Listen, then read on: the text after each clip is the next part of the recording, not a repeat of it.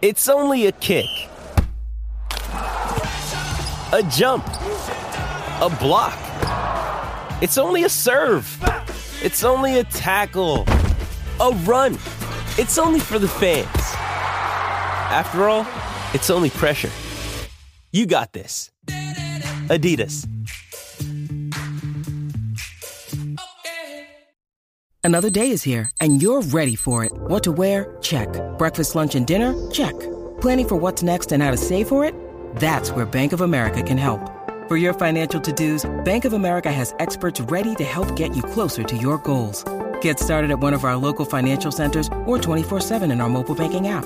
Find a location near you at bankofamerica.com/talktous. What would you like the power to do? Mobile banking requires downloading the app and is only available for select devices. Message and data rates may apply. Bank of America N.A., member FDIC. When you need mealtime inspiration, it's worth shopping Kroger, where you'll find over 30,000 mouth-watering choices that excite your inner foodie. And no matter what tasty choice you make, you'll enjoy our everyday low prices, plus extra ways to save, like digital coupons worth over $600 each week. You can also save up to $1 off per gallon at the pump with fuel points. More savings and more inspiring flavors make shopping Kroger worth it every time. Kroger, fresh for everyone. Fuel restrictions apply.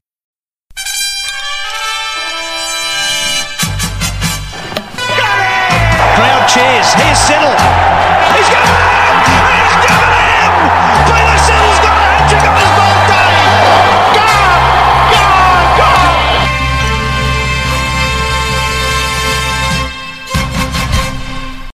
Hello, everybody, and welcome to another episode of Two Slips in a Gully. We've got a full house here tonight. It's great. I'm joined by Glenn, mate. How you doing? Hello, I'm good. How are you? I am ready and raring to go. We've, of course, got the other Aaron. How are you, mate? Mate, I'm so well it's scary. So well it's scary. And Craig, welcome back again. Yeah, thanks, Aaron. Obviously haven't scared you off. You're ready and raring to go? No, and particularly excited about tonight too. Yeah, tonight's going to be a fun one. So we're going to start our official countdown to the ODI World Cup.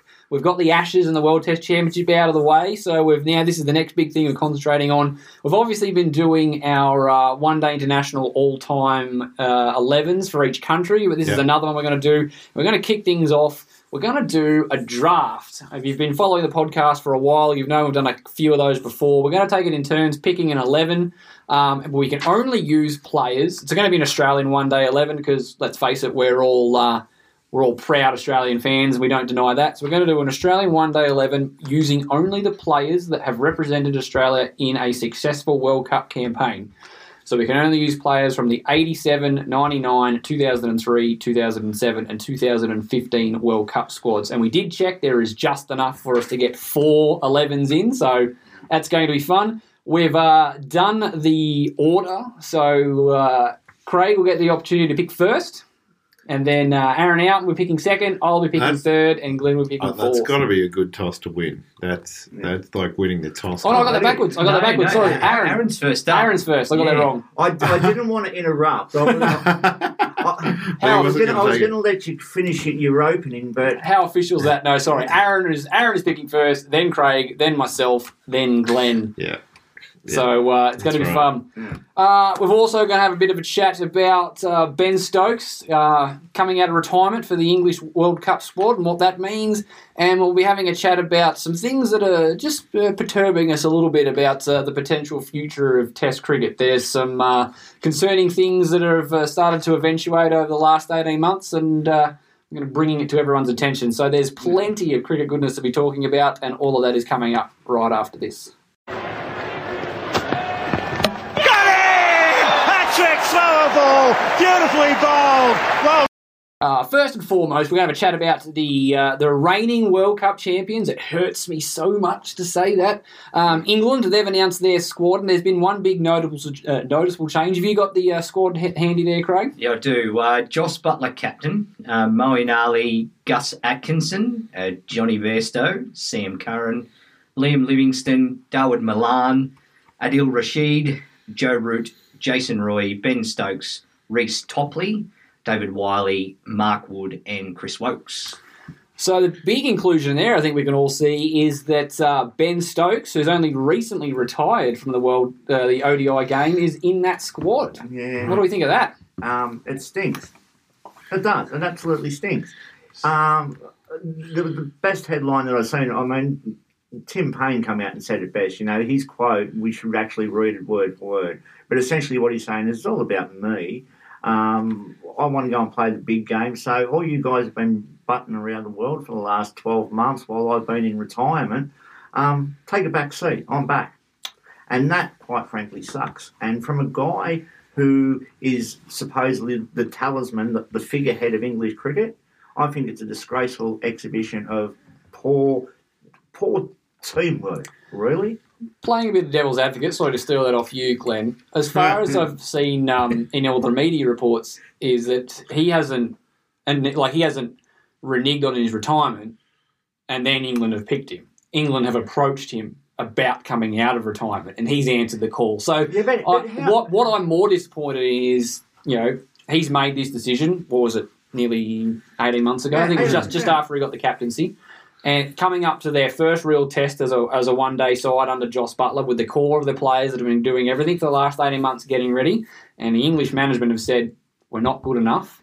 You guys who have got us to this point aren't good enough. We need to drag Ben back. That's what I'm more disappointed with. Like a guy like Harry Brook, who has got the world at his feet at the moment, has lost out on a World Cup opportunity. They come around every 4 years. The selectors have done a couple of things like that. Can you imagine if you were an off-spin bowler in county cricket? Yeah. Like they just went back to Moeen Ali. So that's a bit of a... They can justify it by how he actually ended up performing in the thing. But it stinks. I mean, what is your incentive to be striving to be in the English cricket team? So I've got no issues with Ben Stokes. I do. He's English and he's a redhead for starters. I don't think that Ben Stokes has gone. I've got a real taste for this after the Ashes. Now I'm out here to now go win a World Cup. I think that he was quite content in ODI retirement, but England have come knocking, and Ben's gone, well, if you need me, well, okay, and then that's then cost Harry Brook his spot. My big question is, like, I get it from the talismanic value that a guy like Ben Stokes offers. But is he going to bowl for this World Cup? No. And if he's only going to bat, surely Brook is has got to have his nose in front. I would have thought that even Brook would have been the first guy I picked in this team. Yeah, I've got a different question. It's a bit simpler. Who the hell is Gus Atkinson? He's been I feel like that guy have just got like some mascot that I've never heard of. Apparently he's been doing the business in county cricket and stuff like that. So I was pretty much the same. Like who? Who's Gus? Go ahead. I've just googled. Yeah. Thanks, I don't know who the guy is either. And. I think that's unusual, this could be a new English tactic. So he's 25 years old, from Surrey, and right arm fast. Right. So 6'2", a little bit sort of woodish. So you've got so you've got probably him and Wood as your speedsters. No Jofra Archer. I have heard that they're reserving a spot. Maybe it's Gus's spot there might turn into Jofra if he can be proven fit. That's the. So Harry Brook is a no, but Jofra is not in at this stage. But depending on fitness, may find himself. Do you think maybe Harry Brook's poor IPL form in his one only hit over in India has cost him a spot? Oh, I don't know. What have we got? So there was Jason Roy, Jos Buttler. Livingston, Ali, they're all guys that have been around the traps for quite a while. I think he might just be he was the last guy in, so he's the first guy out sort of thing. I think it might have been, he's 21, 22, plenty of his career ahead of him. These guys are all old stages that have been to multiple World Cups. They've gone the easy option. Yeah, we're doing an Aaron Finch farewell parade for these guys. Well, not necessarily. I think you could probably say that on form, most of those guys probably warrant a spot. Jason Roy is still one of the premier white ball players.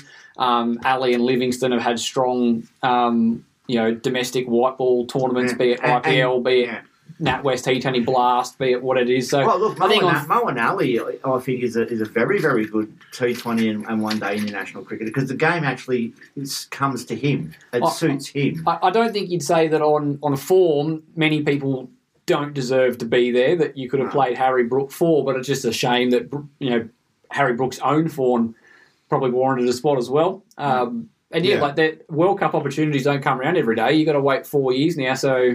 he'll be 25 when the next one comes around. Well, the thing is too, for another 4 years, who knows how people have worked him out by then, and maybe he's not the impactful player that he is now when the whole world hasn't actually had a slice of him yet. No, look, you saw what Ben Stokes did in the World Cup fight. He's a big game player.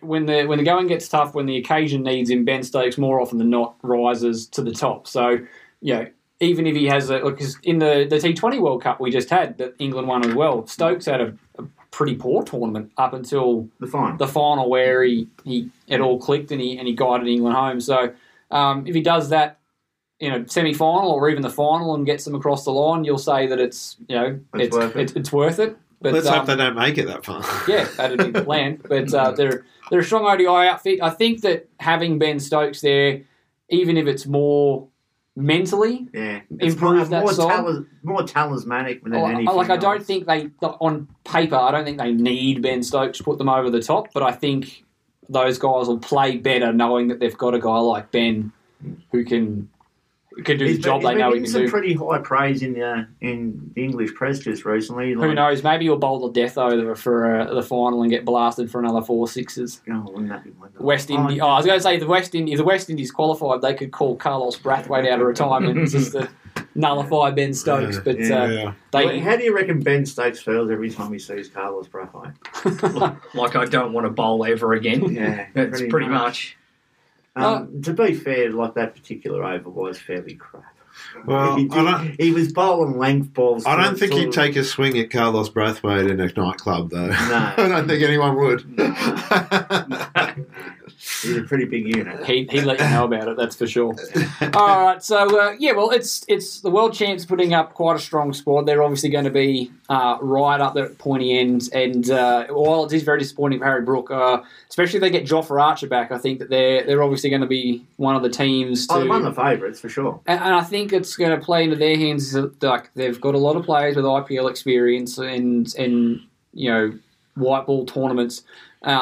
They've also got the advantage of having a lot of all-rounders that bowl spin, so you can play that your Sam Currans and your Topleys and people like that because you've got some overs out of Livingston, out of Ali. And what are we expecting from the BCCI in regards to pitches during this tournament? Oh, I imagine they'll be very run-friendly, I would say. I don't think they'll be too... Do you think that there'll be any skullduggery? I don't think... Well, the ICC will take... No, they'll be roads. Roads across the board. 100%. Yeah. the ICC will take precedence because it's... I would just be interested if India were playing Pakistan in a semi-final, what sort of wicket it would be like. Nah, they'll be roads. They'll be it's an ODI World Cup. They'll be roads. There won't be too many. Are we expecting a world record to be broken here by any chance? I don't know. They were talking about. There's no Mick Lewis bowling.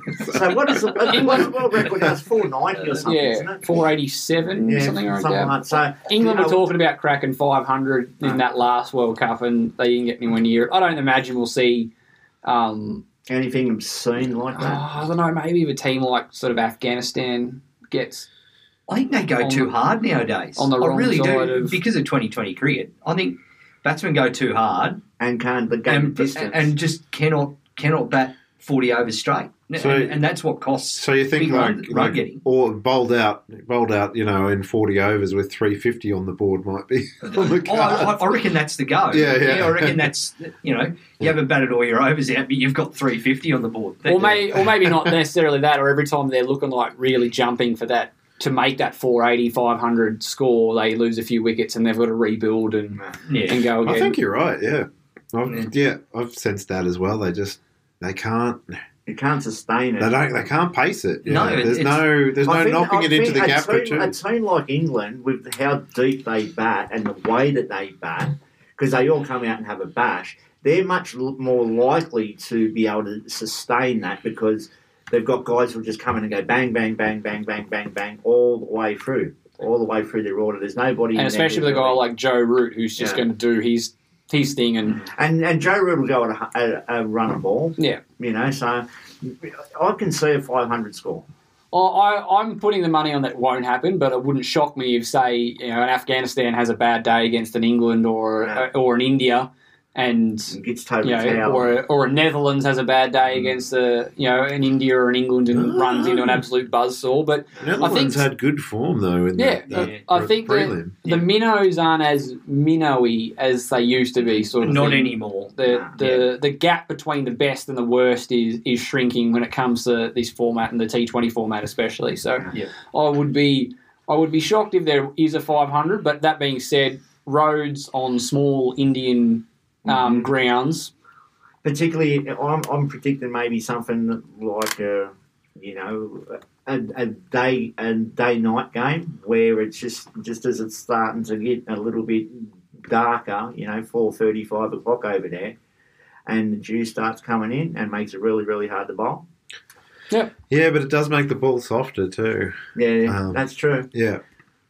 Cool. All right. Well, there we go. That's what the World Champs edition up. Ben Stokes is back. I'm hoping that he doesn't have a very good campaign because I'm all about the Aussies. But it is good to see the legends go. Because that's what he is. He's an English legend. Going around one more time to see if we can bring home the goods. And from a pure neutral point of view, the way that the absolute storybook that the Ashes have been with bringing it back, Bazballs, Broad retiring, all that sort of stuff. They're in form. They'll want to go hard and they'll want to add another World Cup trophy to their cabinet. Yes, they're writing quite an interesting page in their cricketing history at this point in time, aren't they? Absolutely. So, in talking Test cricket, it's been a rough 18 months. There have been some real eye-opening, 18 months, 2 years, real eye-opening things that you just made me sit back and go, ooh, that's not real good. And I'm talking about the future of Test cricket. And the first thing that I want to talk about is right after New Zealand win the World Test Championship. Straight off the bat, arguably their second most successful Test bowler ever says, I'm done. I don't want a contract. I'm playing franchise cricket. And there's a couple of other blokes that follow him as well. And he's still got some mileage in his legs there. Oh, he doubled up the nearest wicket taker in the last Major League Cricket thing. The guy is still elite. He was excellent in the IPL. And then not long after that, you've got a raft of players retiring from Test cricket to maximise their... Wanindu Hasaranga recently retires from... Test cricket. I mean, he's not immediately in the Test picture at the moment for Sri Lanka, but he's at 27 has put a pin in it and said, no more. I'm just playing 4-over cricket. I'm just playing white ball cricket, so I can go and play domestic T20 cricket. Mark Wood has announced that he is going to be signing a contract in the UAE T20 competition, which directly clashes with 3 of the 4 tests that they're going to be playing in India. So this is a guy that was turned the series around in the Ashes. Absolute lock, you'd imagine, for a couple of those tests over in India, has basically said, I'm chasing the T20 dollars.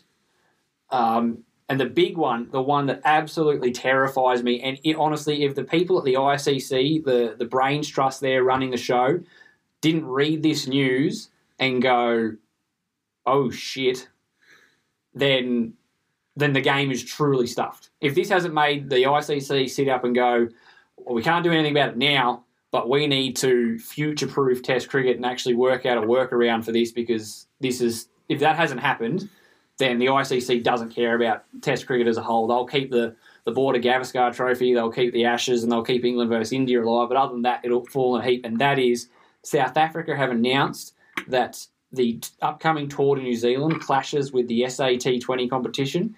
Any of their Test players that have a SA-20 contract will not be going on the tour, which is basically their whole Test 11. Yeah. Everyone of note, Jansen, Norkia, Rabada, Verene, Maharaj, they're all got Yeah, and then the young guys coming through like Tristan Stubbs and Duol Brevis and Gerald Coetzee and they're all going to have. So who are they sending? That's it. That's what I mean. That's right. Who are they sending? They've announced months out. Maybe we should move to South Africa. Well, Temba Bavuma, the captain, isn't going. Yeah. And so they're sending. This isn't even a B side. This will be lucky to be a C plus side. Like and they've announced this is South Africa. This isn't some like third world country that's got no infrastructure at all. This is a team that 10 years ago was the best team in the world. Yeah.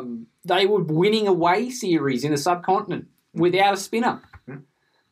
And we've gone like some of the very best players that have ever played have come from South Africa, and this thing, and then they're just saying no, we're this tour is a write-off. We want our guns playing domestic franchise competition. Well, I just don't think they can compete with the money, though. Oh, that's absolutely. It's not a question of why. We all know why. Yeah. There's too much money going around. But honestly, if this is what's happening, I would be astonished in 10 years' time at the rate that this is going. In 10 years' time, if there's another There'll be 3 test sides. If there's another test series outside of the Ashes, the Border Gavaskar Trophy, and the England versus India, I would be absolutely staggered. Well, absolutely staggered. Look, we need to look a little bit deeper into this as well, from the structure of who has the best first-class systems in the world. And South Africa have a really, really good first-class cricket system, one of the strongest in the world. Why is everybody over there deciding that we don't want to play Test cricket anymore? We just want to try and make some short-term gain. There's no money in it. Dollars. There's no money in it, and that's what it is. The ICC needs to come up with a better revenue sharing system. Yeah, because instead of giving it all to India. Well, let's not be. India is taking an absolutely humongous portion of it as well, but Australia and England are very well remunerated as well. I think there needs to be more of a.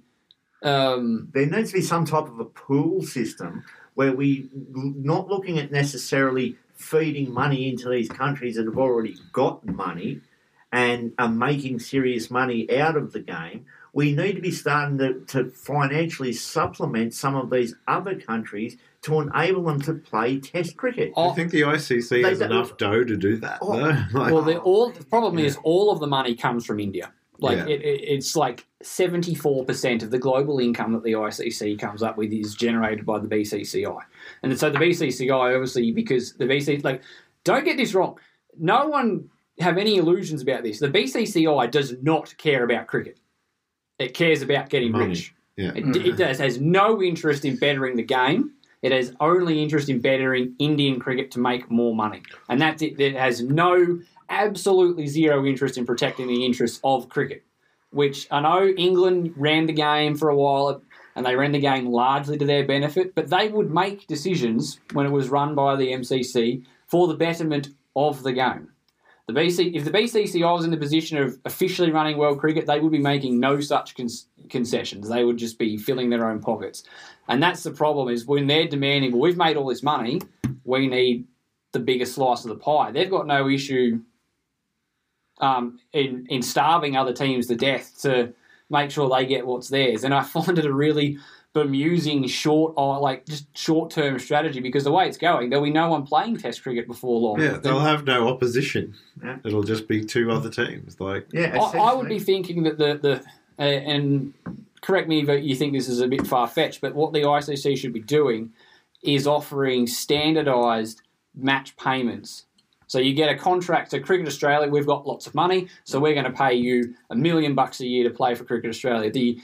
Someone who's just as good as you, say, is playing for Bangladesh, they're only going to get the equivalent of maybe $55,000 because Bangladesh have less money. But if you play in a Test match, the ICC pays your match fees, and you will get the same as your Bangladeshi opponent because you're both playing Test cricket. So that would actually help in a lot of ways, because a lot of the disputes that seem to come up with these poorer countries is with the boards and about money. If you take the boards out of it and just have the ICC directly paying those guys who turn up and play, I think you've got to earn a weekly paycheck from your board. Your board's still got to pay you a certain amount of money, because that's how it works.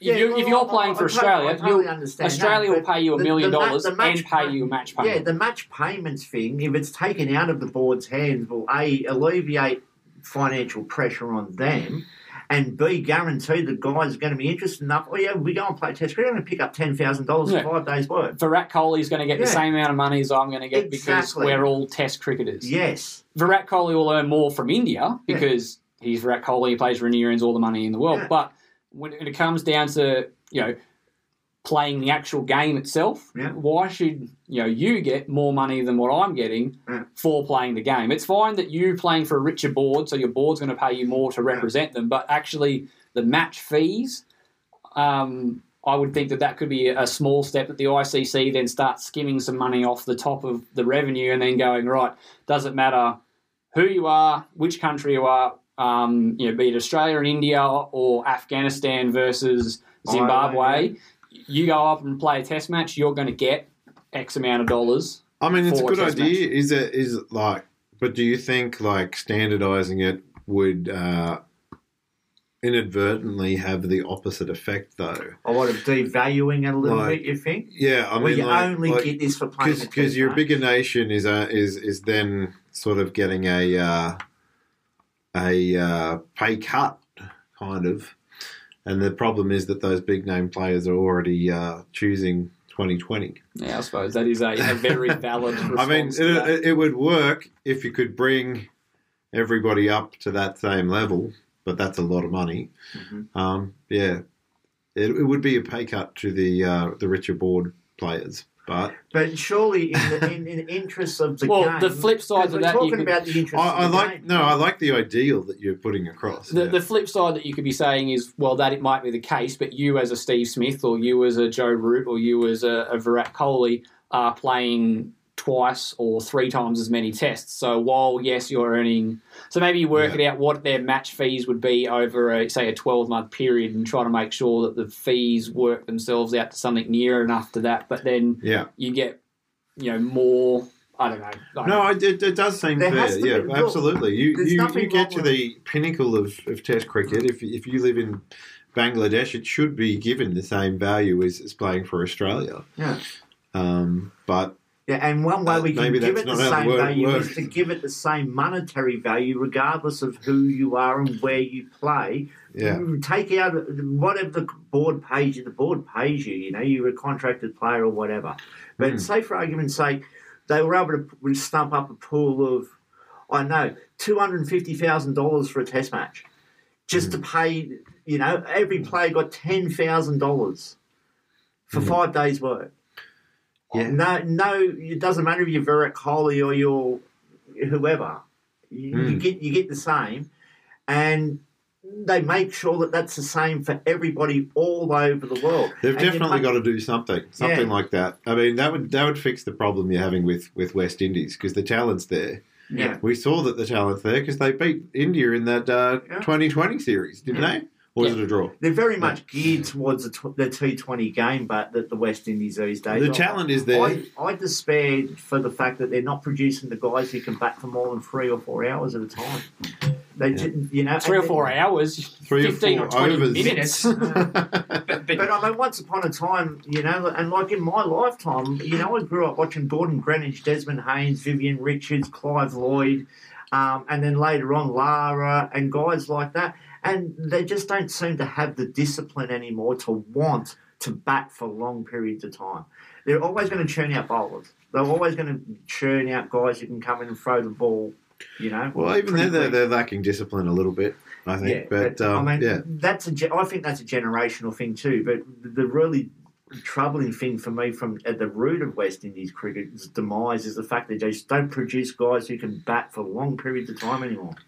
Would it be fair to say in the bigger nations, though, that players have a bigger say in how cricket is 100%. run in their respective countries? Oh, absolutely. Because from what I'm reading here is that South Africa and Rabada's basically been asked on a radio interview, what do you think about it? And he's just gone, oh, well, we just do what we're told. Yeah. Right. So, therefore, you're not placing the value on Test cricket to what you should, Yeah, 'cause to you're what saying to what your absolutely nothing about it. to what your predecessors would have, before you, who built Go and an tell Dale astonishing Steyn legacy. that you can't go and play Test. Alan Donald, Go and tell Mackay and Teeny. like these guys, Jacques Callis. You tell those guys that you're just going to sit there and do what your board tells you. I find that ridiculous. Well, to be fair, there was a really damning. This is like peak South Africa. So they did an interview with Graham Smith. It was the Cricket Legends interview with Crash Craddock, and they were talking to him. And he said that during his tenure as captain, this is Graham Smith, arguably one of the best captains in cricket's history, with one of the best sides in cricket's history. He said he would got his preferred 11 less than half the time. Yeah, because of the politics of it all. So the politics of it all, who he wanted, the 11 blokes he wanted to walk out on the field with, he got those 11 blokes about 1 in 2. Yeah, which is mind-boggling. Yeah. And I mean, it clearly shows that this has been a deep-seated thing in South African cricket for a while now. It is didn't they actually at one stage get suspended because of political interference? I'm sure the ICC... I don't think it lasted a long time, but I think no. I think you might have been a couple of weeks, maybe. Yeah. But yeah, there was definitely. If it didn't happen, there was rumblings that it was going to. Yeah, because I look at it. I don't read too much into the Mark Wood thing.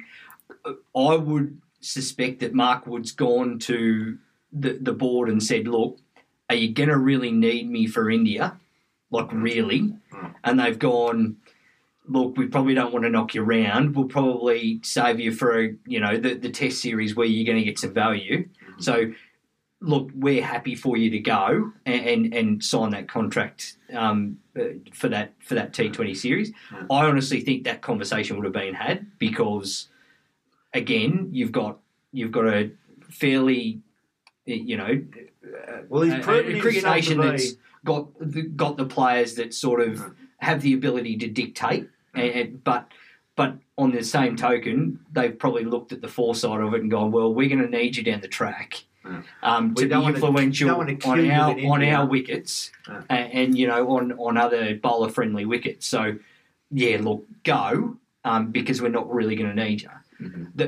I read a lot into the South African thing that it's just a nation that's not as strong anymore. It's broke. Essentially, that's what it is. Yeah, it is. The cricket board's broke. It's broke. Their players are not. This is they cancelled, willing to stand up. They cancelled a one-day international tour. This is the second tour they've either cancelled or didn't they forfeit against us in one day? They forfeited against us, which cost them an automatic inclusion into the T20 World Cup because they wanted their players they wanted to reschedule the tournament the game so they could keep their players at home for this SAT20 tournament. And Australia said, look, we can't fit it in anywhere. And so they said, we forfeit then. And so they keep their players home. So they're desperate to get these people coming, watching, franchise T20 because obviously they've seen how lucrative it is ever in the world. So, I don't blame these boards are just trying to do right by these boards and their players and get paid. But it's absolutely startling. It's scary that it's gotten to that point that cricket is 5 days.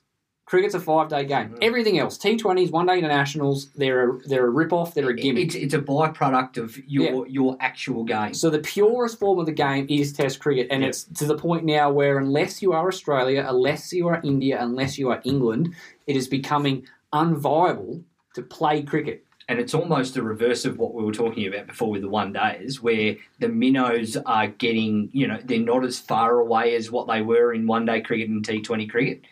To the big boys. Now you've got this core group of 4 or 5 nations who really place an emphasis on their Test cricket, and that's what they chase, and that is it. Years ago, that was never the case. It was all about South Africa's not in that group anymore. No, they're not. They're not. So the West Indies aren't.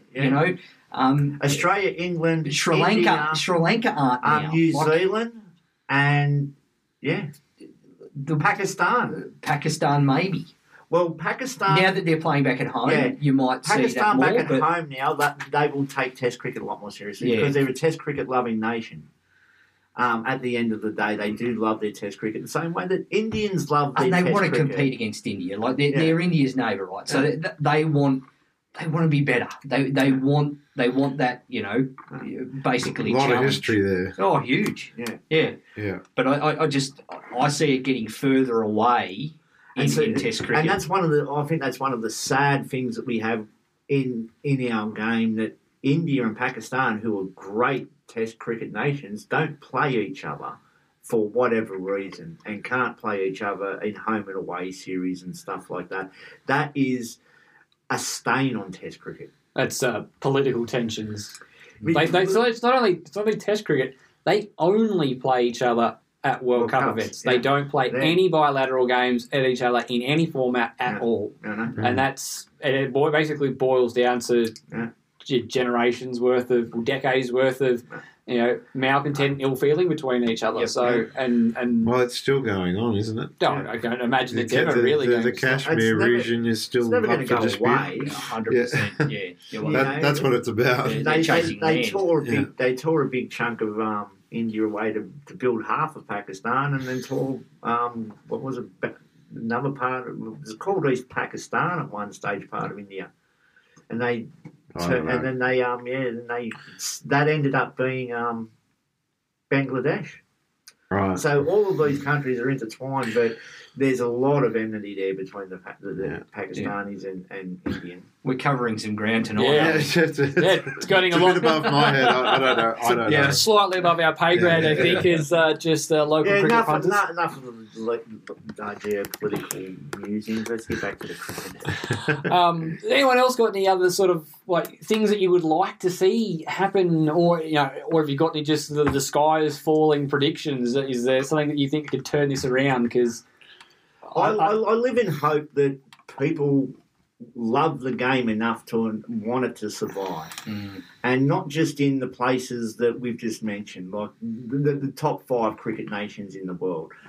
It's such a great game, and some of these countries like the West Indies and South Africa, they've got such great history in the game. We don't want to be losing what they've brought to the game and what they can continue to bring to the game for the sake of the T20. Yeah. That's just my. I live in hope that there's people around who are looking at this and going, no, this is not right. The guys on 2 Slips are absolutely 100% right about all of this, and we should be paying them more money.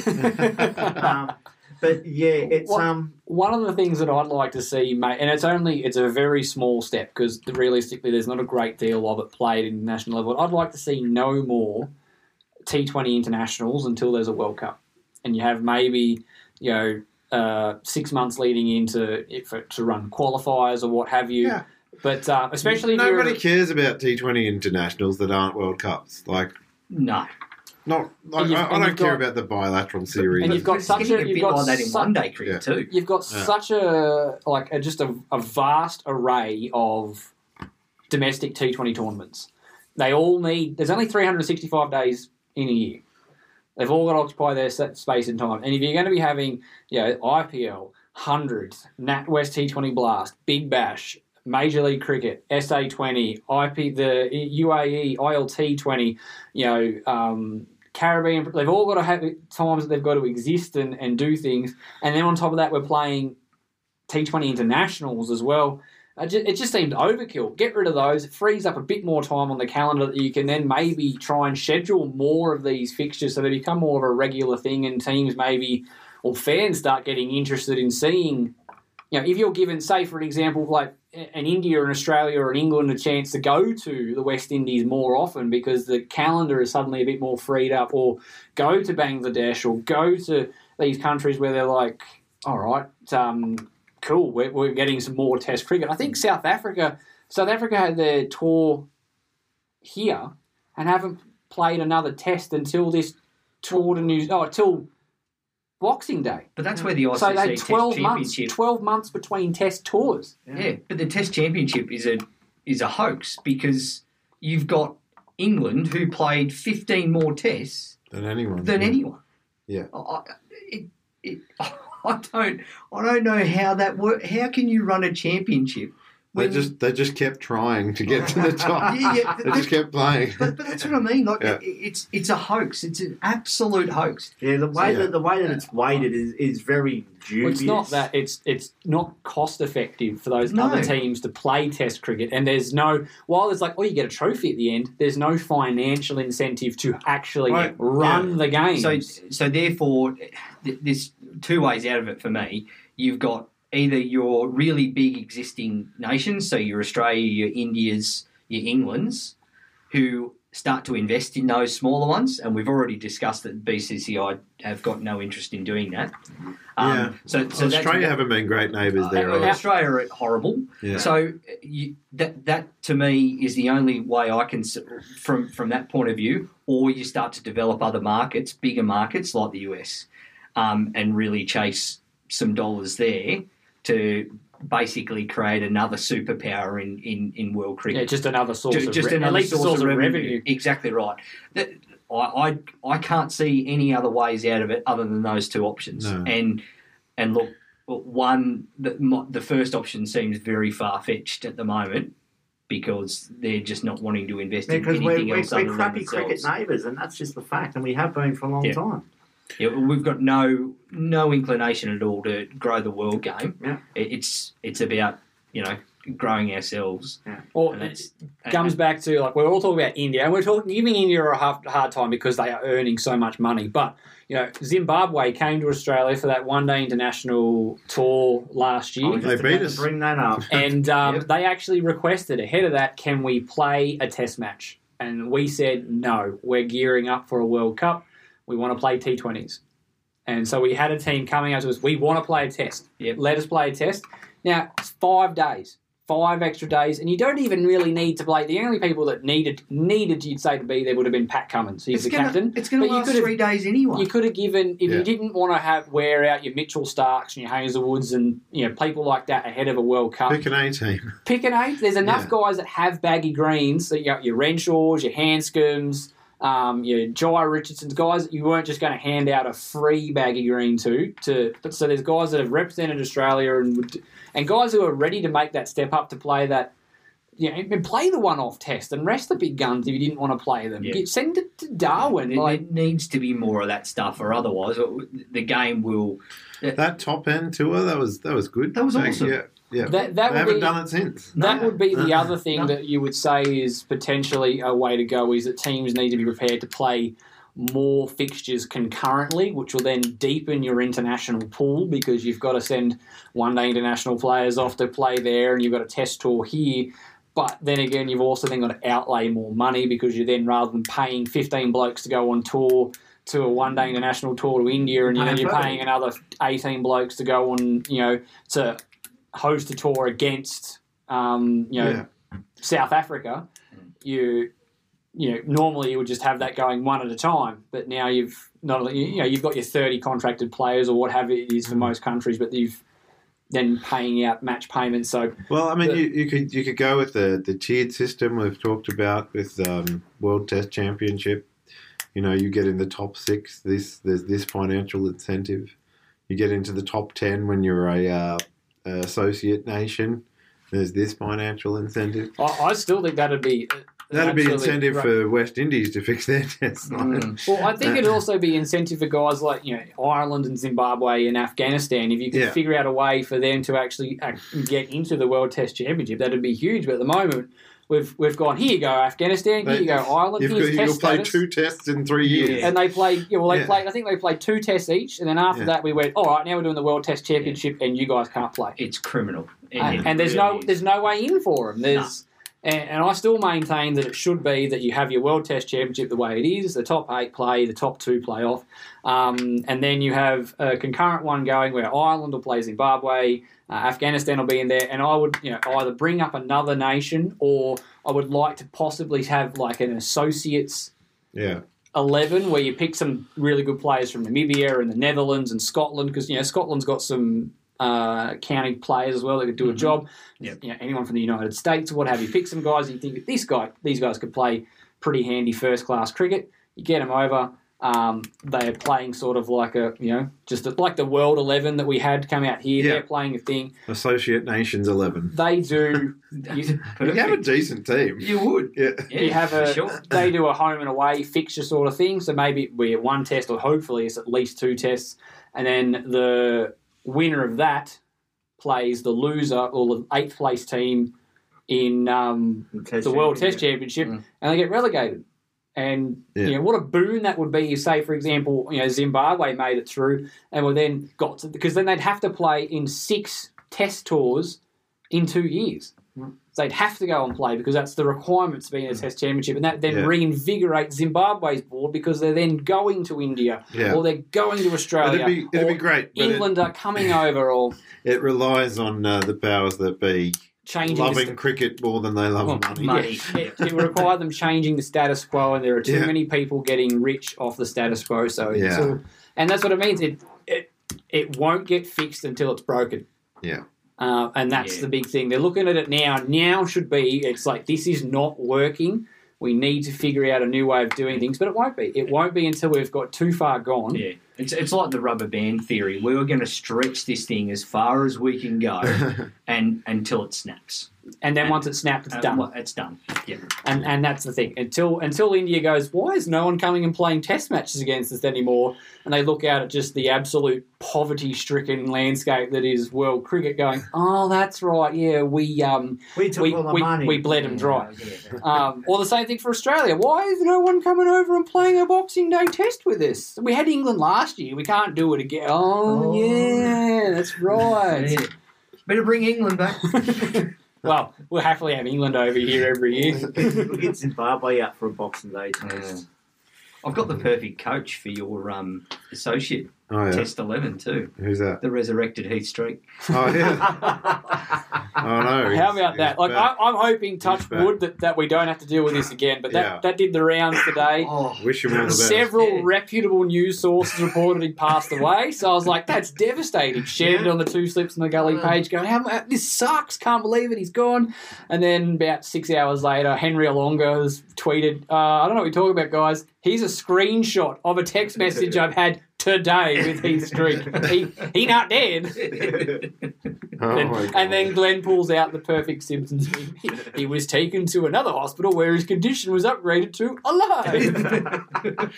Great. So I'm sure that must have been absolutely devastating. There was quite a number of Zimbabwean cricketers and ex-cricketers that were all devastated by the news. So I'm hoping now that they can breathe a bit easier, and hoping that Heath Streak at least sees the funny side in a few weeks and is on the mend, because 49 is way too young to lose.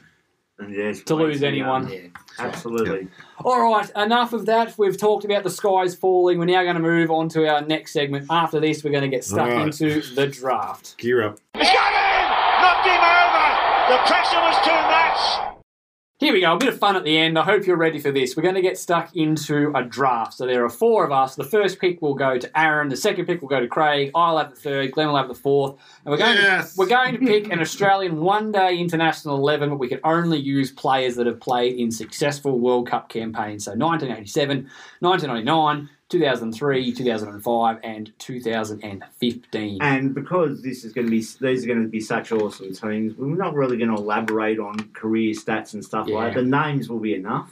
I think so. With my first pick in the Two Slips in the Gully draft, I will take at number 1 Adam Gilchrist. Not surprising. No, biggest surprise or not, really. I mean, even if there was no shortage of wicketkeepers, he's up there.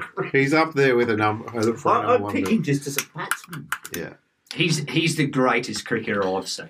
Yeah, with my own 2 eyes, he is. He just was an amazing. He's not bad behind the mic either. I actually like. He does say some very sensible things, make some very clever observations. Actually. Yeah. All right, so Gilly's gone. Gilly, of course, played the 99, the 2003 and 2007 World Cups with that big 149 in the final. He actually made a 50 in every final that he played in, 50 or more. There you go. Yeah. What a man. All right, Townie. Look, I think probably the greatest bowler that we've all ever seen, S.K. Warner. Oh, that's not the one I was going for. That's all right. Yeah. Yeah, well, Turned that semi-final against South Africa on a dime. every time they play that Herschel Gibbs ball that pitched outside leg hit the top of off, it gets better. It does. It's not like the Gatting ball. You kind of get over the Gatting ball. Yeah. It But just, the thing about that as well is like Herschel Gibbs was about to take that game away from us, man. yeah. He was in great form and he'd come out and cop one like that. And it was just after his shoulder, and he wasn't really turning the ball. I remember that. And I remember watching that and just going, oh, man, he's back. He's back, yeah. When you saw that. It was wicket. all there. Like, the drift in that one probably isn't exaggerated as it was with Gaddings, but the accuracy of where it landed and just sucked Gibbs's feet to the leg side and opened him right up. It was just, Poetry. Was a magician. It was so exciting. I was right up until I was about to make my pick. I was certain I was going to go one way with a particular player, but I'm going a different way now. I've outfoxed myself. I'm going to go with a bloke who his last act in international cricket was to lead a World Cup in wickets taken. I'm taking Glenn McGrath. As my Good first pick. Good pick. Cool. All right, so up to me. Up to you. Yeah, we've said enough about Glenn McGrath. We're pretty much on. We love him. We've all got our photos with him. First name basis. Old ooh-ah. All right, Glenn. Well, I just thought about who would be the most valuable across the board, and didn't do any homework as usual, so just off the top of my head. One thing you know about me, I haven't looked at the stats, so I'm going to go with Andrew Simon. God damn it! That's the guy I was going to pick. See, that's how you know when you've made a good pick, right? I love See, Yeah. it's not always bad being last, Glenn. I know, yeah.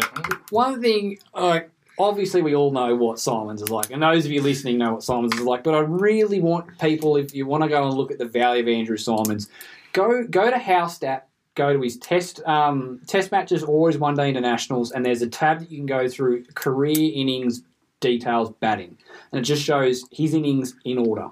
And go find some of his biggest scores, his 200s in Test cricket and some of his really big scores in one-day cricket, and just open it up because the hyperlink will then take you to the scorecard for the game and look at the fall of wicket when Andrew Simons comes to the crease for some of his biggest scores. And Australia is in a world of hurt in a lot of them. This is a guy that was clutch. Yeah. Clutch. Yep. Ricky Ponting has said that he is one of the guys that rain, hail or shine, he would have in his 11 whatever game he was playing. He really fought in 2003. Test, one-dayers, T20s. Andrew Simons is a guy that he'd have in his team, and he's played with some damn good cricketers, and he has said that, hands down, he's a guy that rain, hail or shine, he would have in his 11. Yep. All right, Aaron, back to you, mate. With my second pick, I will be picking Shane Watson. That's why I didn't want to draft. Telling all my players. Love Watto. He's got good numbers in the ODI game. Watto. Yeah, Watto's he's a real handy one-day international Love player. Watto. Are you opening with Watto? Yes, I'm opening with Watto. All right. So Watto and Thank you. Gilly? Watto and Gilchrist. Thank you. That's right. Left and right. You don't rate Watto the one-day player? Shane Watson is... No, I don't. I don't rate him as a cricketer, full stop. So, yeah. Hey, have you just as a side, have you seen his one-day stats? Yeah, I don't care. Okay. Yeah, he's still... Some players are just like that. Oh, You just don't get them. Yeah, look, he might have the greatest one-day stats ever, but he still has the biggest front pad in world cricket. and still would not walk. So, I can't. And Australia, you're going in with two reviews. Shane Watson's like, only one. Yeah. All right. Ricky Ponting is my second pick. Nice. Yep. Very valuable across the board. Yeah, look. Good in the field. And good wicket keep. If you really need If him you to. really needed to, they took him on a tour to the West Indies as the reserve. Shipping around wicketkeeper. Ryan Pontic, there you go. There's a throwback for the regular listener. Yeah. Well done. Yeah. I'm going to take Dean Jones. Oh, good pick. The guy has we work out, was it fifth highest ICC ranking for one-day international batsman In history. So he's behind Zahir Abbas, Vivian Richards, and David Gow. He's ahead of Virat Kohli. We all know how good Virat Kohli has been. His peak ICC ranking, and I know sometimes the rankings and how it's worked out is a bit absurd, but still, his peak ranking wasn't as high as what Dean Jones's was. And he's one of the guys that scored 100 against Australia, which is no mean feat either. So, yeah, DJ. Nice. No, he's one of the greats, DJ. All right. I think I'll take Binger. Yeah, our other mate. Very good one-day stats for Bing. I saw him play guitar at the local pub, actually. Oh no, yeah. You were on a first name basis with him. Yeah. So we were Is this there. a love-in, is it? So we were there, Are you just and then- picking blokes that you just met and love? Or Yeah. I actually served him one time at Bunnings Artarmon. He came Really? in and I had to sell him some bolts for his wine cellar. Wow. I've got Okay. a story about an Australian great cricketer, but I'll tell it later. Yeah. Well, I'm happy with Binger there. Cool. All right. Back to you, Az. At number 3, I will take Craig McDermott. Nice. Nice. I forgot about Craig. So I'm tipping you're going to have Border in there as your captain if you've got McDermott. Border could always get the most out of Craig. He loved it, didn't he? So He could have been his travel agent. did McDermott? Come here, you. Hang on, did McDermott play the '87 He World did. Cup? Did he? Yeah. He did. I've got the list in front of me so far. good. Everyone has he played. made the initial breakthrough and win the final. He would have been young, but he was really young, wasn't he, when he made his debut? Billy he the was Kid. 19. That's He Billy was- the Kid, yeah. I rate the guy very, very highly. Yeah, God, how for good sure. would his career have been if he didn't have to run into the West Indies every Every second year. It's just Yeah. ridiculous. And like his record against him is actually pretty good. His overall record's 28 with the ball. That's nothing to turn your Yeah. nose up at. No. While playing the best team in the world every second year. And at that stage in his career, he was the man. Yeah. He was the man for Australia. And No doubt. he's a very unsung hero in the development of that team from the 87 World Cup to the team that they became. 5 or 6 years later, he was a big part of that. Unfortunately, got a very serious injury. I think it was a twisted bowel or something like that, and it cost him a couple of years of his career. Otherwise, his 350 plus Test wickets and his one-day record is very, very good as well. So I've got Craig McDermott opening the bowling for me. All right. Tiani, up to you, mate. Yeah, my great mate, the big left-hander, Matthew Hayden, top of the order. Matty Hayden. Can't Yes. go wrong with Haydos. I think What is it? He got 140 against Equal the record for most hundreds in a World Cup. Yeah, just slayed them at that 2003 World Cup. Yeah. You guys are waxing lyrical about Watto, but Matthew Hayden is probably 2 or 3 rungs above, sure. in my opinion, Watto. But Look, Watto brings something to the team that I'm actually looking for. I'm looking at the team balance because that Big front pad, ultimately, yeah. He actually used to find the middle of the bat occasionally. did he? too. Yeah, okay, all right. Occasionally. All right. Yeah, no, Haydos for me. You can't walk at blokes, Bowling bowling 140k smashing now, back smashing over over their heads, heads. without being a decent cricketer. So. Back to me. Right. I don't know which way I'm going to go. I'm probably going to strengthen up my bowlers, I think. And I'm going to take Starkey, who's just been taking Good call. one-day international wickets for fun. Probably the dominant bowler in 2 of the World Cups he's played. Quickest to 200 wickets, most most fifers, or second most fifers to Mura Lutheran. Yep. Biggest roar from the MCG. Yeah. Oh, yeah. And that It's got to be close. That includes, guys like Warney 700. Warney 700, any AFL player. Yeah. Fastest person to make someone make a meme out of Brendan McCullum. I swear he was not off the ground and someone had just dressed him up in a duck uniform and posted it on Facebook. That was very quick, wasn't it? Yeah, it was. Yeah. All right, Glenn. Oh, it's over to me. Your third pick, mate. Oh gosh, okay. You know what? You've spooked me with your wicketkeeper talk, so I think I'm going to go a tactical pick here, and knowing who's available, I'm going to have to go with Hads. Brad Haddon. Yeah. Yes, what Glenn is referring to is that through the 5 World Cup campaigns that we've got, so there's 4 of us, there's only 3 full-time wicketkeepers in those squads. So someone's getting a part-timer. So it's down to me and Townie now who's going to get the part-timer. We're going to force someone's hand here, I reckon. Aaron could go and pick the other wicketkeeper and we're both stuck with all that. That's exactly. He could have 2 full-time keepers in his squad. Oh man, that's draft savage. I actually know of 2 other guys that have kept for Australia. That is savage. Right. Besides the obvious one. So yeah, whose pick is it? It's up to you, damn it. Back to you. Number 4. I will be taking with my 4th pick, Mitchell Johnson. Old MJ. Yeah. He got paid for a Caribbean holiday for his World Cup, didn't he? Yeah, he did. He obviously played in the 2015 one as well, but he was famous for going to the Caribbean for the World Cup and not seeing a single over. Yeah. No. Mm-hmm.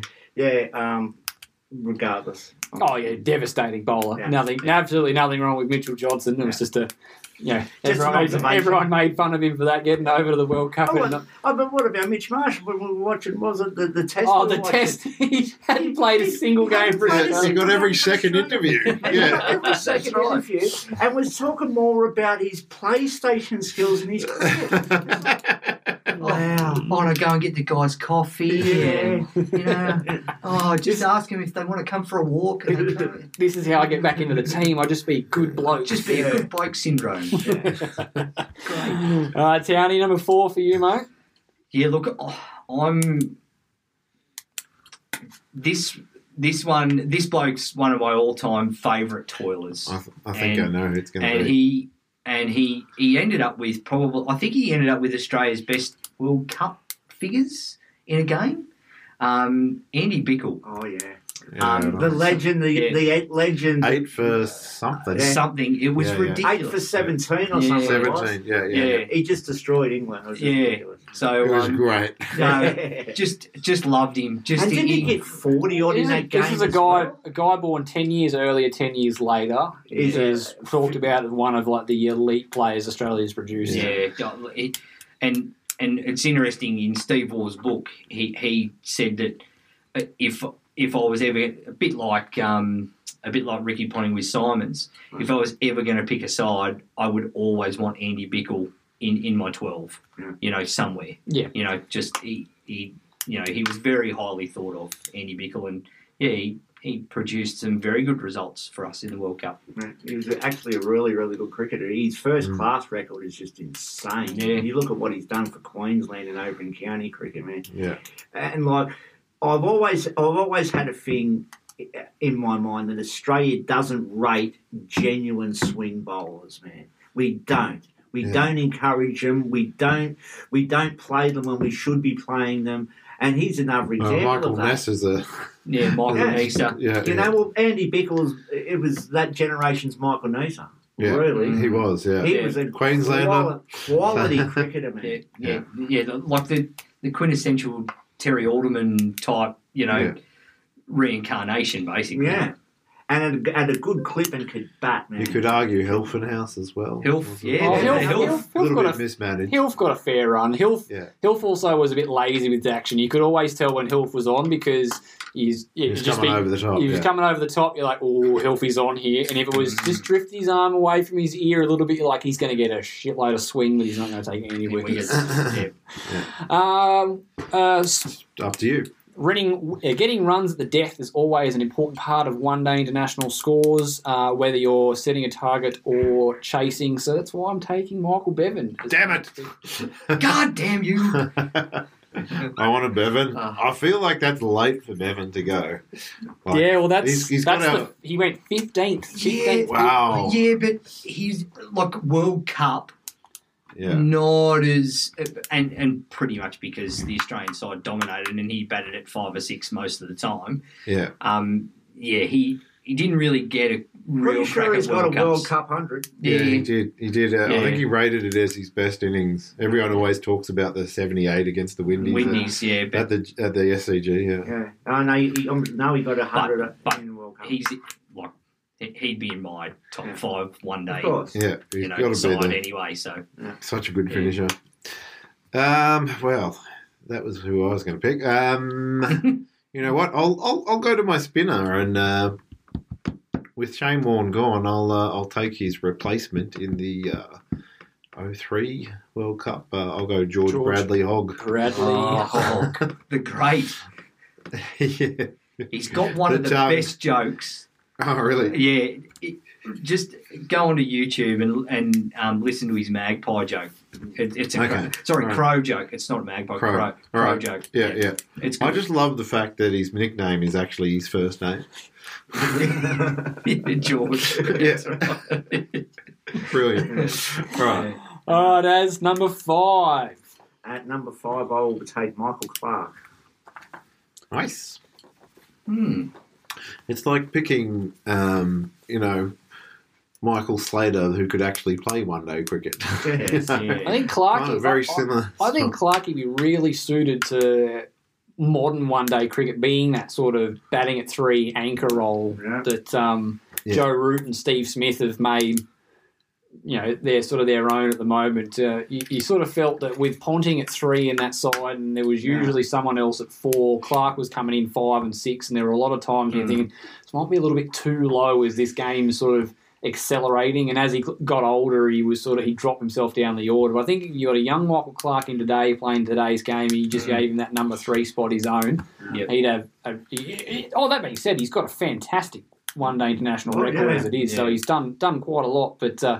You can just sort of see that Clark's one of those guys that would really you fill a team full of pinch hitters around him and you go, all right, you're coming in and just bat the whole season. just bat the session and work your way around and go about 80 or so, or You'll quicker. finish 120 not out, and we'll be 350. I like it. Yeah. I've got a name for your side now. What's that? The Polarizers. Nice. All right, Townie. Whoa. Let me just get back into this because I did do some homework. I'm going to go a tactical pick because I don't want anyone else to have this person. And he wasn't the keeper in the 87 win, but he was a very, very good keeper. Right.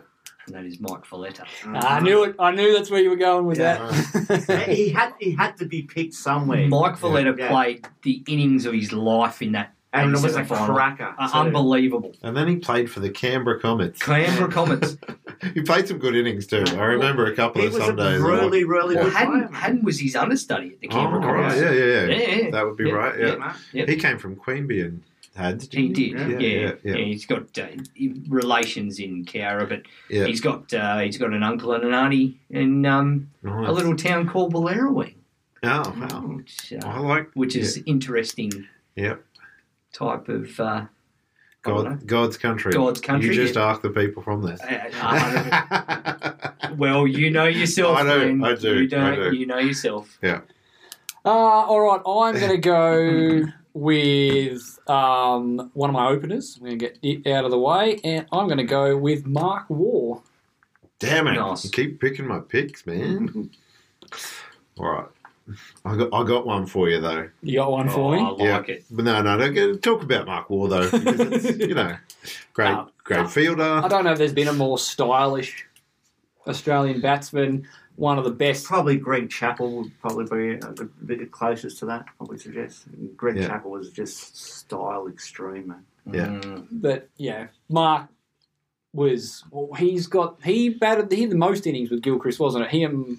Gilchrist and Mark Waugh played the most innings. That was like they were the partnership sort of thing. Right hand, left hand, guns. Although I do remember one, like when Gilchrist and Hayden started opening, there was one particular game against England that I watched at the SCG, and they were chasing 230 or something, and they made it in 25 overs.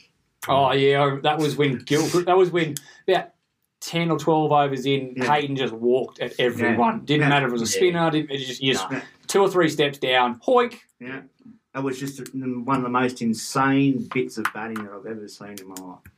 All right. And he just didn't care. He just walked down, cruising. Love it. Lobbed it back over your head. Great. He was Anything that was straighter than off stump, just boundary. Yeah. Yep. Just didn't matter how many fielders you had out. He was so good off his pads and just made it look so easy. Yep. All right, Glenn, we're up to Right, here's you. one for you. Here's one. I'm going to take Bruce Reid. Oh, no. Yes. No. I wasn't sure if he played a World Cup, but I just looked him up. 87. He was in the 87. 87, yeah. Tape him up and get him back out there. Yeah, exactly. He would get injured so much. The praying mantis in cricket wise. 6'8" tall, 203 centimetres. And weighed 44 kilos. But what a great bowler he was, man. Yeah, fantastic. In that period when he played, just before that World Cup, he was the man. Before the arrival of McDermott and stuff like that, and injuries just crewed him. Yeah, absolutely crewed him. Yeah.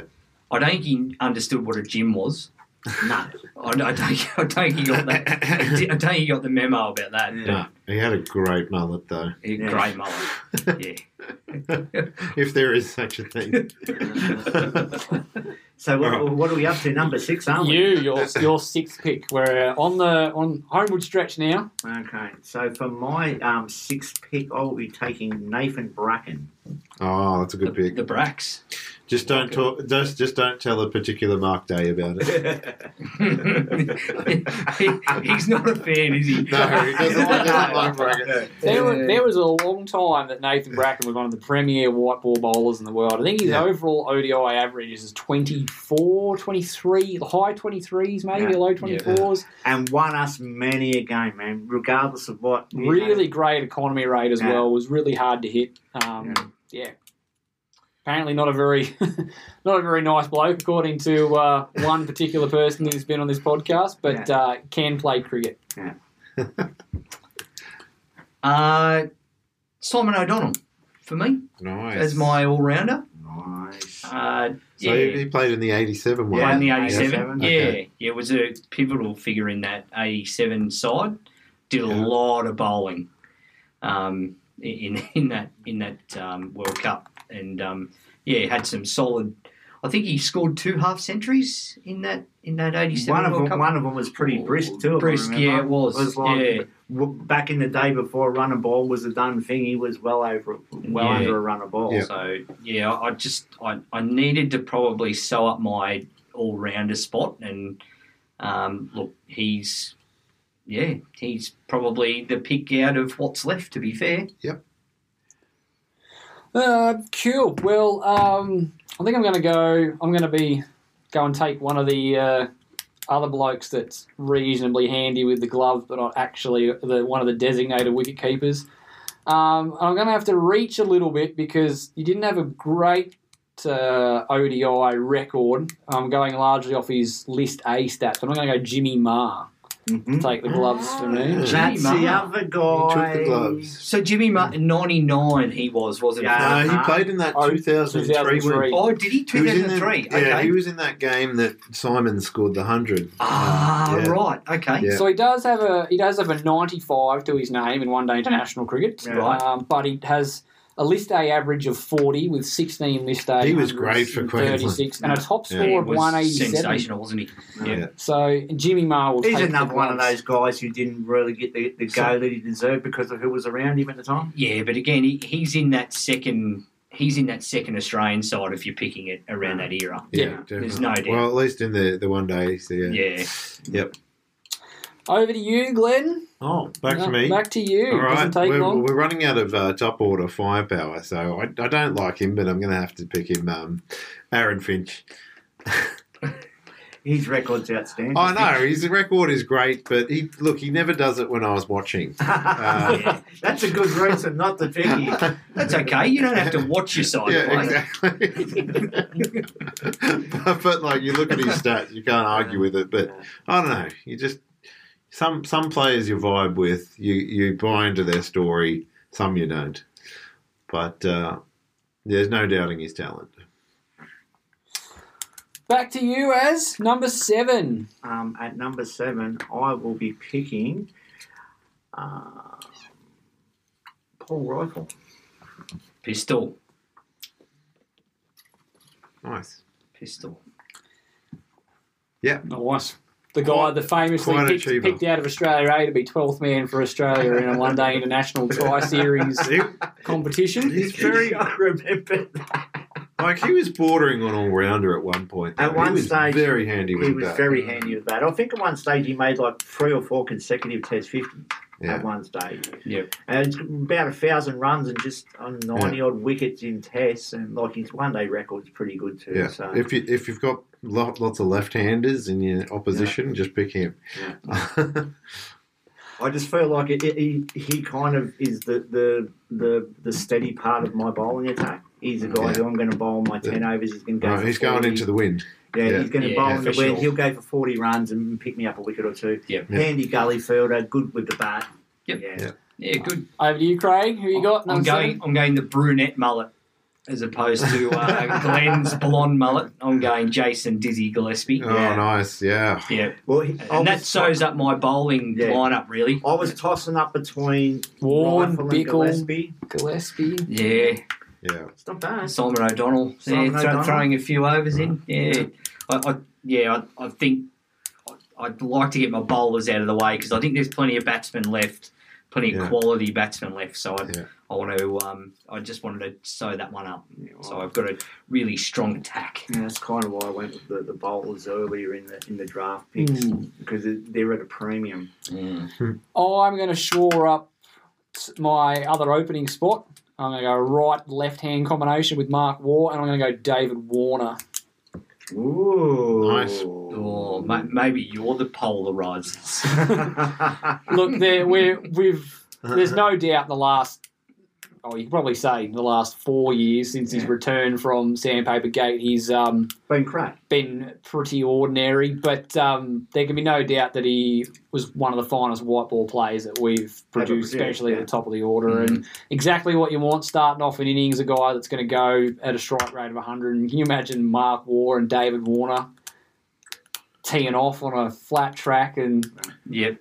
Can't imagine there'd be many quick singles with Mark Waugh just leaning on his bat going, no, Davey. No. Not today, mate. we're not running on this one. We're not moving. You're going to hit the next one for 6 anyway, so there's no point running. Yeah. All right. Got to keep filling that top order, I think, now for me. So I'm going to take Smitty. That's The smudge. I thought you were going to pick him. I thought you were going to take him. And that would have been the 3rd time you've done that. God damn it, I thought everybody had forgotten about him. I know. He was next. He was next. was- But he was I my wanted to next get one. him in, but I noted the bowlers first because, like Yeah. I said, the bowlers are at a premium. Yeah. You don't really need to say much about him. He's still coming. There's a lot of people have been quite critical of Smith as the white ball player, and his 2020 form I think can be a little bit justified. But if you look at Steve Smith, particularly since he's returned to the Australian lineup as a top order batsman, so that 2014 sort of mark came in, basically locked himself in batting at 3. He's averaging over 50 over a 10-year period in one-day international cricket. He's scoring his 50s and 100s at a better click than Ricky Ponting is. And Ricky Ponting is just basically, he's got a lock on our best one-day international batter. Yep. It is. And that's fair enough too. And Smith is scoring his runs quicker than Ponting is. And that's, obviously there's a huge sample size. Ponting's played triple the amount of games. Yeah. So Smith's obviously not going to get to that point because he started a lot later by the time he was finally settled into that role. But there's something to be said that when you're going as a one-day player and you're doing it better than Ricky Ponting, you know that you're right up there with some of the best in the world. Can we just get a bit of a rundown of... All right, so the teams as they stand at the moment, Aaron, you have Adam Gilchrist, Shane Watson, Craig McDermott, Mitchell Johnson, Michael Clark, Nathan Bracken and Paul Rifle. Excellent. Craig, you have Shane Warne, Ricky Ponting, Matthew Hayden, Andy Bickle, Mike Valletta, Simon O'Donnell and Jason Gillespie. I have Glenn McGrath, Dean Jones, Mitchell Stark, Michael Bevan, Mark Ward, Jimmy Marr, David Warner. And Glenn has Andrew Simon, Brett Lee, Brad Haddon, George Bradley Hogg, Bruce Reid, Aaron Finch, and Steve Smith. So it's up to my pick, isn't it? It is up to you. I will take Steve Waugh. Steve Waugh. Tugger. He's a good guy to have in your team. Like, wasn't quite as flashy, but, you know, that 99 World Cup captaincy got him through. Yeah. Now, my mates who listen to this podcast are going to be absolutely filthy on me that I didn't make him either first or second pick because they know how much I love and adore this bloke. Look, I love Steve Waugh, but he is not a top 4 pick out of those players. Yeah, but he is the greatest Australian to ever be an Australian. So, I don't care what anyone says. The man is just. He's like Saint Steve. He's God to me, Saint Steve. to be honest. My mother, who never watched cricket until I started watching it all the time, she had two players that she called her my Dennis and my Steve. My Steve, yeah. My Steve. Yeah. All right, over to you, mate. Yeah, Mr. Cricket himself. Yeah. Michael Hussey. Yeah. Huss. Versatile too, because Can't he keep? He probably can. He can keep. I'm pretty sure he did. Well, he can bat right. Is there no love for Greg Dyer? I mean, come on. It's probably indicative. That was his honourable mention. Yeah, it's probably indicative of Greg Dyer that you went, oh. No. I'm gonna pick Mike Valletta, who didn't keep it all during that World Cup in front of him as a keeper. Anyway, but Mr. Cricket, fairly versatile. The reason why I say that is he could very well open the batting in my lineup with Haydos. Yeah, I had him penciled as a potential opener as well. He could open. I'm hoping to fill that with someone else, but as long as that person doesn't get picked. But yeah, Huss for me. Right. I've realised I haven't really got a spinner. And I was like, it's all right. I'll pick this particular spinner. And then when I looked, and he actually wasn't in the 2015 squad. I was like, where is Adam Zampa? And I'm like, he wasn't in. And I forgot all about it. So I'm like, I don't know. Who did we have then? Xavier Doherty was our... Yeah, you're not taking him, surely. Well, he did have a good one-day record. But I'll just never forget that test he played. There's another spinner you have to take before him. Well, I've stopped thinking about spinners. I got mine. So. Well, I'm thinking I might just do the West Indian approach and not even bother. Just get a quick Carl Hooper as take some quicks and an all-rounder, you know. Who have I got? Bevan can bowl a bit of spin. Yeah, Chinaman. Yeah, he was pretty good. Yeah. Some of the time. Well, the long hop. I think I'm going to round out my fast bowling attack, and I'm going to take Josh Hazlewood. Mm-hmm. Yeah. Cool. Solid. Yeah. Forgot about Big Josh. So yeah, Right. he's occupied number 1 or number 2 ICC ranked bowler in the world recently from both T20s and One Day Internationals. So he's got a bit of white ball flair about him. Mm-hmm. Right. Over to you, True. El Gleno. Well, then you've kind of led me to this one. I'll take Captain Pat. I was very tempted to pick another guy from the same era as Bruce Reid, but larger-than-life personality. But I'll go with Pat because he's a wicket-taking option and maybe not as good in the ODIs as Test, but still They're pretty pretty good. bloody good. Yeah. Yep. Oh, he's going to be one of the greatest bowlers we've ever produced by the time he's finished. Yep. I don't think there's much doubt about that. Cool. Over to you, mate. 3 picks to go. I will take Stuart Clark. Nice. I forgot about him, mate. That's a good pick. That's a great pick. I love Stewie. Yeah. Yeah. Yep. Another guy who got crippled by injury. Mm. He was destined to be one of our very, very best. Well, I think also, too, it was the fact that he was just behind some other guys for so long. He got his debut fairly late. 29 or 30 or something. He was so good in that He was- 06, yeah, 07 Ashes, wasn't he? He was excellent, man. Yeah. All right. Back to you, Craig. Damien Martin. Oh, nice. One of the most beautiful, Yeah.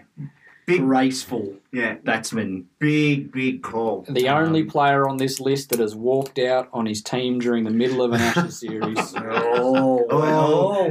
And he'll never be allowed to forget it either. Yeah. No. But not only walked out, by the time they found out he was gone, he was on a plane to the United States, walked out. He was a great player, though.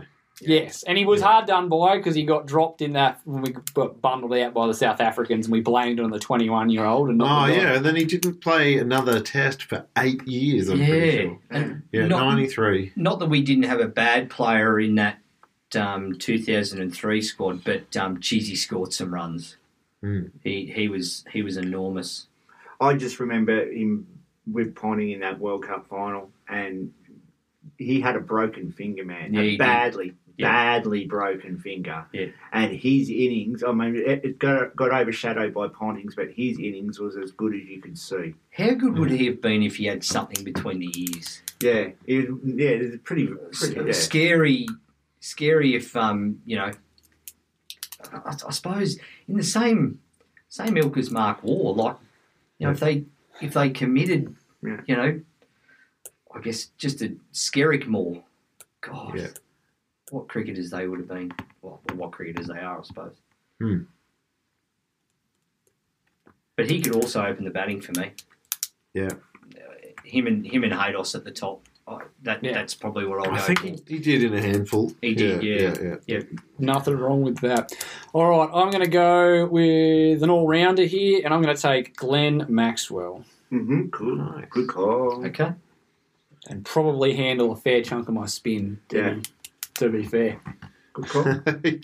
You've picked the Australian Carl Hooper. It's kind of right. He's a great fieldsman. Yeah. Probably hasn't quite realised up to his, the talent that he's got. Yep. Yep. I only just had that thought. Anyway. All of the above. Okay. Tell me. You got to tell me because I'm not sure. We're getting to that point where I'm not sure whether he's played in a... Yeah, I've got the list right, here. Can I have Simon Kadich? You cannot have Simon Kadich. Oh, unlucky. All right, I need an opener. Anyway, instead I'll have Alan Border. Nice. Maybe. Yeah, I Maybe, can't. yeah. He could probably do that job for you. Yeah. Solid average. Just get him to bat through the innings. What I loved about Waterbuck is that deadly left arm fielding at mid-wicket or short cover. Man, didn't he pull off some run-outs in the day? Yeah, great. All right, 2 to go. 2 to go, down to the final 2. Okay. I'll take Tim May. Tim May. Was he in the 87 squad? He certainly was. He was. Wow. That's good. I only became aware of Tim May in the Spin Twins phase. Yeah. When they took down the Frank Boyle Trophy. He made his debut before warning. Yeah. Had a good arm ball. He had a wonderful arm ball. Back in the day when that was a weapon. Yeah. Joe Roots brought it back. He has actually. Yeah. All right, Townie, 2 to go, mate. Who's your penultimate pick? It's getting tight. It's getting tight. I'm going to go a guy who played in 2 World Cup finals. Well, he's in 2 World Cup final squads. The big Western Australian, Todd Moody. Yeah. Oh, yeah. Big call. Actually had a big tournament in '99. Yeah. Yep. Was a key part of our win in '99. Yep. Actually, Certainly was. he They played brought that. him back from like He nothing. played that genuine all-rounder, batting at 5 or 6 and getting you 6 or 7 overs. He was great in that tournament. Yep. Yeah. Yeah, no. Oh, He's my second all-rounder, but probably... you can't have enough quality all-rounders in a one-day Yeah. side, No, though. of course not. Yeah, no, that's right. And on that same vein, I'm going to go with all-rounder of my own. And he's a guy that he must have run over a selector's child or something, or simply he's just forgotten how to play cricket. But when he was in the team, he was solid goal, and his career just sort of evaporated like that. But when he was here, he was good, and that is James Faulkner. Yeah, Good cricketer. absolutely. Yeah. The finisher. Should have played more Test cricket as well. If we were prepared to move a wicketkeeper up to 6 and played Jimmy Faulkner at 7, I don't think he would have done anyone any embarrassment moments at all. He was good enough to bat 7 in a Test side, and I reckon he would have been a real good bowler. We batted 3 for Australia at one point. Yeah. No, he's very, very good cricketer. All right, Glenn, penultimate pick, mate. Got to make it count. Can I have a look at your list? No. What's left? Is there an opener left that I'm not thinking of? And I'll try and probe my brain. No, Matthew Elliott wouldn't have. No. To be honest, I don't think there is another typical opener left, because like Gilchrist, Warren, and Hayden, Warner and Finch are your main openers. So you're looking to probably play a guy out of position, really. Can I have a peek? I don't have the list. Okay, rightio. I've got individual years. Rightio. Brad Hodge made a World Cup squad. We haven't picked him yet. Bailey's there. Right. Mitch Marsh is still there. Okay. What do we got? 03. If you wanted to go an all-rounder, you still got Ian Harvey kicking about, Darren Lehman kicking about. Yeah, okay, all right, thanks. I think I'll take Darren Lehman. Because you can open with him. Damn you, Glenn. Sorry. I had him picked out as And I the last didn't even one. think of him, sorry. It's probably if Glenn had done his homework, that wouldn't have happened, because I wouldn't have just been rattling off names. And Nah, it's okay. It's all right. all right, So, number 11. number 11, last spot. I'm kind of getting... I know that I've exhausted all of the names in my World Cup squadish that I had. I'm going to go with George Bailey. Gorgeous George. Actually was a World Cup captain. Yeah. He captained the first couple of games of that World Cup, He because Clark's back had given out from carrying the team for so long. Uh-huh. I've never seen a guy reinvent himself more often after his international career has come to an end. Yeah. Look, I think he's got a fair one-day record. Oh, he does. And he's got a brilliant cricketing brain as well. Yeah. Like, there's a reason that they were... Like, he debuted for Australia as captain, if I'm not mistaken. He debuted in the T20 side. His first game for the Australian T20 side was as captain. Yeah. So yeah, I'm pretty happy with that. 11 that I've been able to knock out there. Out of the 52 players. have you been writing your players down? No, you have. I have. I was going to say, while we're doing the rest of them, did you want to knock out an order? But that's all right. I'm the only one that's got them down. So that's okay. Townie. Cannot believe this bloke hasn't been picked, and he was always going to be my last pick. I thought that was Lehman. We did establish that. Yeah, just then, didn't we? yeah, but Ever since Ever since 3 minutes ago. But as you say, you can't have too many genuine all-rounders in your squad. The great Ian Harvey. Yeah. Harvey What was a good. cricketer he was. The freak. He was a freak. They He called was him pretty- the freak. Yeah. So Right, never quite found his feet. on Right the arm, bat. military medium, and Yeah. can find a boundary. yeah, I'm probably batsman short, but look, I cannot not have Ian Harvey in my side. Yeah. Cool. Like I said, I was taking the West Indian approach to this once I stuffed up on the spinner and not picking the one that I wanted. And I'm going to go with Sean Tate to give me a proper fast bowling attack. Yep. Right. To round it out. That'd give me Tate, Hazelwood, Stark, McGrath. So I got 40 overs there. Jeez. I could get 10 overs out of Faulkner if I needed it, and then I've still got, Bevan. You're probably not going to need it to Mark be fair. Waugh or Maxi to help me out a little bit if I need to. Imagine Pretty well balanced. Stark at their scariest. Like, Yeah. So good luck.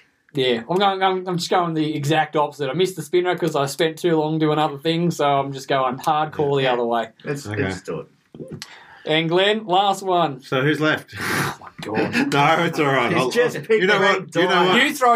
You throw names Glenn, at me until you. There's one bloke left. All right. You know what? You throw names at me and I'll tell you. Because this guy didn't get picked enough when he was playing, I'm going to go with Brad Hodge. Yeah.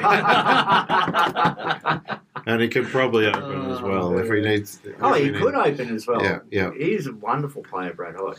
Yeah. All right, so I'll go reverse order. So Glenn, Andrew Simons, Brett Lee, Brad Haddon, Brad Hodge, Bruce Reid, Aaron Finch, Steve Smith, Pat Cummins, Alan Border, Darren Lehman, and Brad Hodge. I do have to say, I think you might be a bowler light, but not a bad side. Some good hitting in there. Yep. I've got McGrath, Dean Jones, Mitchell Stark, Michael Bevan, Mark Waugh, Jimmy Marr, David Warner, Hazelwood, Maxwell, Faulkner, and Tatey. Craig, you've got Shane Warne, Ricky Ponting, Matthew Hayden, Andy Bickle, Mike Valletta, Simon O'Donnell, Jason Gillespie, Michael Hussey, Damien Martin, Tom Moody, and Ian Harvey. That's a stacked team. There are some all-rounders in there. All-rounders in there. And Aaron with the number one pick, first off to go, Adam Gilchrist, Shane Watson, Craig McDermott, Mitchell Johnson, Michael Clark, Nathan Bracken, Paul Rifle, Steve Waugh, Stuart Clark, Tim May, and George Bailey. So there we go. We've managed to get 4 pretty good 11s out of the players that have gone to and won World Cups for Australia. Yeah.